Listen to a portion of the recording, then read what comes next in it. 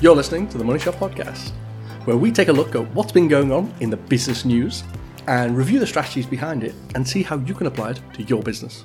Your business. What's going on in the week news this week, Damien? In the week this week, you found the piece of news actually. It was all about banks sharing locations and opening up new branches. So Tell me more. 5 different bank entities are sharing a single location for their branch. So every day, a different bank is in the branch. So imagine sort of typical town that has a bank in it. Cambridge. So on the high street, there's a bank that's in a prominent position. Yep. On Monday, it's NatWest. On Tuesday, it's HSBC. On Wednesday, it's Lloyds. On Thursday, it's Santander. And on Friday, it's Metro. What about Saturday and Sunday? Yeah, it's just a pick and mix shop. Cool. But they're sharing their location. Okay. Which is probably sort of a bit of an indictment on high street liveliness at the moment. Yeah, the footfall going through the high street at the moment. Do we think that's a very short-term thing? Well, I think the days of every bank having a branch are probably going. You know, they're probably sort of on the way out, which is that people don't bank a lot. But what it made us think about and what the strategy we think behind it is that they're better off working with their competitors. Rather than against them. Rather than each of them trying to have a prominent position on the high street. Well, I'm not done with this piece of news first, because I thought, and I'll admit, I didn't read the article, I just saw the title. Good. But I thought it meant it was a prominent location that 5 banks were going to work out of.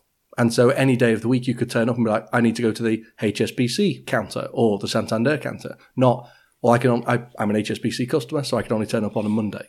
The rest of the week I don't have a bank. No, it is literally like sort of on Tuesday. That's when you can go banking with your bank. Okay.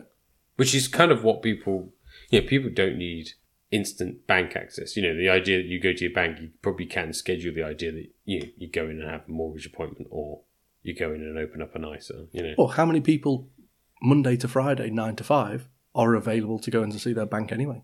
Well, exactly. That's why it makes sense to only be there one day a week.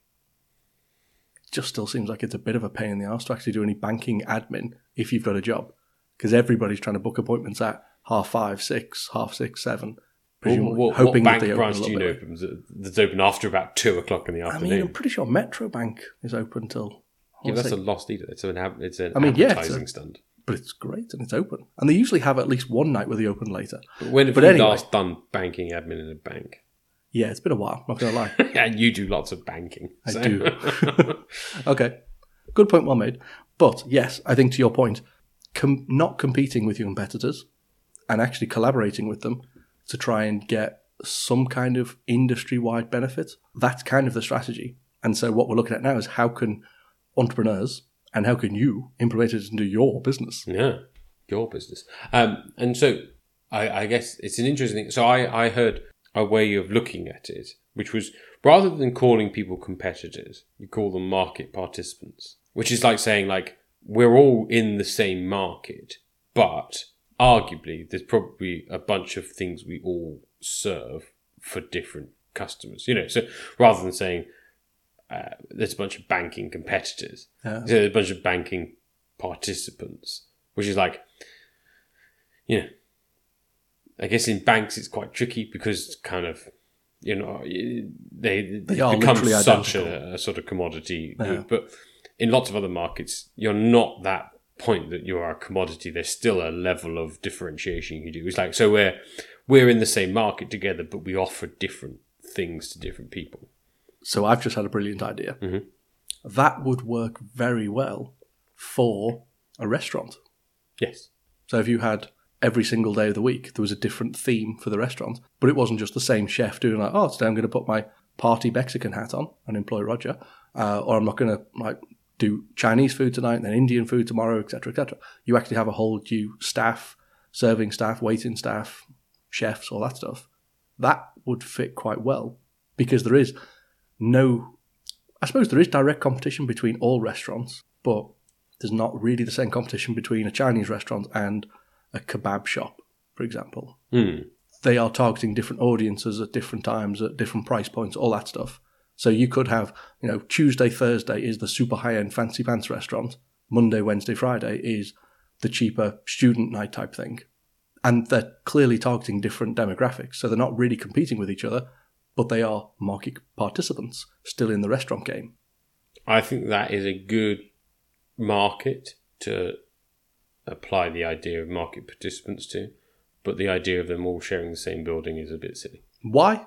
Because, if you went to go to a high-end restaurant, you don't be like, sorry, we'll just wipe down the tables after, bring your own slot bucket student Tuesdays. I mean... we got rid of all the good napkins on the students. I'm sorry. It's the same shitty plastic cutlery. We hose it down every night, and it's whatever we want in the morning. I feel like that's lack of imagination of the difference you can make to decor. They could have pictures on the wall that spin round. One's like FHM, and the other one's country living. Okay. I don't want to dine in this restaurant. Okay, fair enough. But what you were saying is perfect, which is, there's so many places that do food.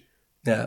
That, as you say, like a Chinese, like a cheap Chinese restaurant and a high-end French restaurant aren't competing against each other, but they are doing the same thing, which is provide food. And so what can you do between those two things? Which is what we see a lot in to keep on going with food, is you can see crossover stuff where a distillery will work with a restaurant for a tasting menu or whatever, something like that. Where they are essentially vying for the same money. Well, but how together broad they're do you getting then take it? More money. Because they are both in the hospitality industry. Yeah. And so are they market participants in hospitality? Rather than, one sells alcohol, one sells food. So they're competing with each other. Yeah. Well, they are competing in the traditional sense, but I think what we're trying to say is that they are participating in, there's more money to be made, and to use a word that is rife with condemnation, which is there's synergies in it. Jargon. No, but have you done an MBA lately? I've done an MBA, yeah. But no, I mean, there is, synergy is overused because everyone's if we buy these two companies, synergy, everything will be better. It's usually bollocks, but you can see what the word synergy means here, which is two things making more money than they would do normally. Which is what's, but it's overused, and that's why it's That's why you feel grubby saying that. Yeah. I'm saying, there are synergies to be had here, but it is a thing where there are. And don't sound shitty dubious to me and say that this is the strategy we're proposing to everyone. I'd just like to say this is the strategy that Roger is try and work with your competitors. I mean, you could do it. You'd probably make more money, but you would be a bit of a twat. Yeah. Okay, so I see you've not come into this completely sold on what the strategy is, which is good. Which is good. You only because you shat on my restaurant idea, which I'm really glad. No one wants to eat in a restaurant that was a different thing the night before. Okay, that's like living in a circus. What's wrong with that? It'd be awful. I'm glad I didn't go with the other example I was going to use, which was a hotel. What, one night? One night it's a 5-star, second night it's a 2-star. Even I thought that was stupid. They pump the swimming pool out. Yeah, the breakfast today is a chip. Tomorrow it's fine dining. Yeah, okay. Okay then, smart ass. What other industries in your business, in what business, would this be most appropriate to, or would have the best synergies? So I think what you need to do is if you're selling a single service, there's always complementary services to that. So take you, for example, you sell financial sort of advice and planning, there's like other services that you could tap into that you aren't best placed to give, but would be complementary. So you could have like I know, it's kind of the networking thing of like, well, I know a good person that like, well, now you're super rich. I know a good architect. Yeah. It's like, here's an accountant or a solicitor that you need to use for whatever it is you're going to do, So I think services are quite easy to find synergies in. Yeah, but I want it to be closer.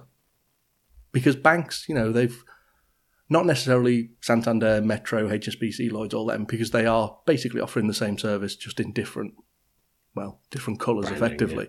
Yeah. But when you look at people like, Citigroup and UBS and HSBC, they have a bit more, they have the potential, as you're saying, to be like, well, we do more investment banking, you do more retail banking, we do more commercial banking. So together, the three of us could work together and we're not competing directly for the same customer. I see what you're saying. And I have sort of... And so that makes sense. And so I get all that and I get the synergies involved in all of that. But the actual, we are identical and we're just going to share the same location. That's the bit that I'm like, okay, how can we apply that to our business, your business? So like a pub, being a pub. I was just about to say a pub as well. I know, I could see you about to say it. I was like, if I say it first, I sound smarter. Yeah, lots of different things doing the same thing in the same place. Yeah. Yeah. Oh, there you go. I've actually just thought of it. And it's perfect. And the pub is the perfect analogy for it. You don't be one of the other people in the market. You be the broker. So a pub is a broker for booze. Yeah. Which is like, they don't... Well, okay. Take twatty pubs aside. They don't brew their own beer. Yeah. They just sell other people's beer. Yep. Yeah. So all they're doing is like putting a bunch of different beers in a marketplace that you buy them in the same place. So perhaps the advice here could be, how do you stop being a participant and start being a broker for the service? If it's is the equivalent for the banking example then, how do you stop being a bank? I mean, you become a landlord to rent a space to 5 banks. Yeah. That sounds like bad advice. Do you think? I mean, is it a good idea to not be a bank and be a high street landlord at this point? I would rather be a bank. And for but I don't think the physical space that they're occupying is worse off for it. Or I'm not saying you should be a landlord. Well, no. So okay, but what is that broker position for those 5 banks? Pause for editing. Okay. What's the broker position for a pub then? Because if you think about most pubs, they will have, what makes us go to one pub instead of the other? It's generally not, but I really like the beers that they serve. It's usually like, well, it's handy. I like the atmosphere. I like the chairs are all comfortable. We can definitely get a table. That would never change if it's, it's Monday, so it's gin night or it's rum night or it's whatever. I'd turn up for rum night, obviously. Of the spirit. And gin night. But no, the alcohol isn't the thing that makes us go to a place. It tends to be the atmosphere. Yeah. And if that never changes, because fundamentally that's the part that isn't changing, it's just what you're getting served. It's like, well, why don't we just do the same pub and we'll just serve all of those things, which is what most of them do. Okay, so maybe broker's the wrong idea. Okay. I like it's it. Quite a good idea. Yeah, I like it, but I just don't know how we can implement it either. Because you're also basically saying, don't be a market participant player and don't work with your competitors. Just change completely your industry. Yeah. Which, for some people, is solid advice. But so, how can you implement this strategy? Well, I think the thing about calling people participants that has helped me a lot, which is that, like, rather than trying to describe how you're better than everyone else, you sort of rather than say, we're better than everyone, what you're kind of saying is like, this is what we're really good at. And it's helped me as a different approach, which is rather than saying, well, we're definitely better than everyone else for everything. It's like, if you want really expensive stuff, go and talk to them because we aren't that. Yeah. I like that. So own what you are. Everybody has competition. And if you don't have any competition, chances are you haven't really got a good business. Yes. So everyone's got competition. Acknowledge that, accept it, and work with your competitors. And as you say, big up your competitors and be like, you want that service or that type of thing? Yeah, they are the people to talk to. because you're not necessarily competing with them. And the little example I just thought of then was the whole Colin the Caterpillar thing. All of them have exactly the same thing, but M&S, they all sell basically food. But M&S promotes itself as like, oh, we're the fancy pants one, and Aldi was like, yeah, we're the cheap as balls one. Instead of M&S being dicks about it, they could have just been like, well, if you want the really fancy Colin with a moustache and a pipe, you should come and shop here. If you want the one that might be 85% ash, then you should definitely go shopping with Aldi. Instead of trying to be like, no, fuck you, we're competing with you, so we want to take all your business off you. No, you're totally right. No Aldi customer's like, oh, well, I saw a thing, so I'm going to shop in Marks now. Yeah. That's not a thing. They're buying knockoff Caterpillars because they don't want to spend the money on the expensive one. Yeah. So, yeah, okay. I think we saved this episode there. Well, no, it's a free-form exploration of a topic. It's not we've come up with the idea. Because all we did for this, we wrote 3 words on a whiteboard. Like, one of them was an abbreviation. That's not us planning the episode out. That's as good as it gets. We used the whiteboard. What more do you want? I mean, that doesn't make me happy. But no, you're right. M&S shot themselves in the foot there. Which they should have just said, home with the original Colin the Caterpillar. Yeah. And then just been like, you know, if you buy a Colin the Caterpillar from somewhere else, you're a dirty pauper. And that would have been amazing. That would have appealed to their market. And they would have been like, you would have doubled Colin the Caterpillar sales. Yeah. And a bunch of other bellends bought cheap caterpillars. But, like, who cares? Yeah. Because you were never going to steal that market segment anyway, so just embrace it. Yeah. That's good. In fact, if they had a good marketing team, they would have gone the other way and be like, hey, you should definitely go shop in Aldi if you want a shitty, poor version of ours. Yeah. And actually actively promoted their competitor.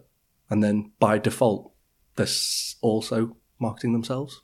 Yes, by saying like, well, you could go and get one of dubious quality, or you could buy the original. Not just any. Not just any colour. But like they've done that for a while. It's just surprising they didn't do that. Actually. Yeah, idiots. Sort yourselves out, Marks. Yeah, Mr. Mark and Mr. Spencer. How do we summarise this?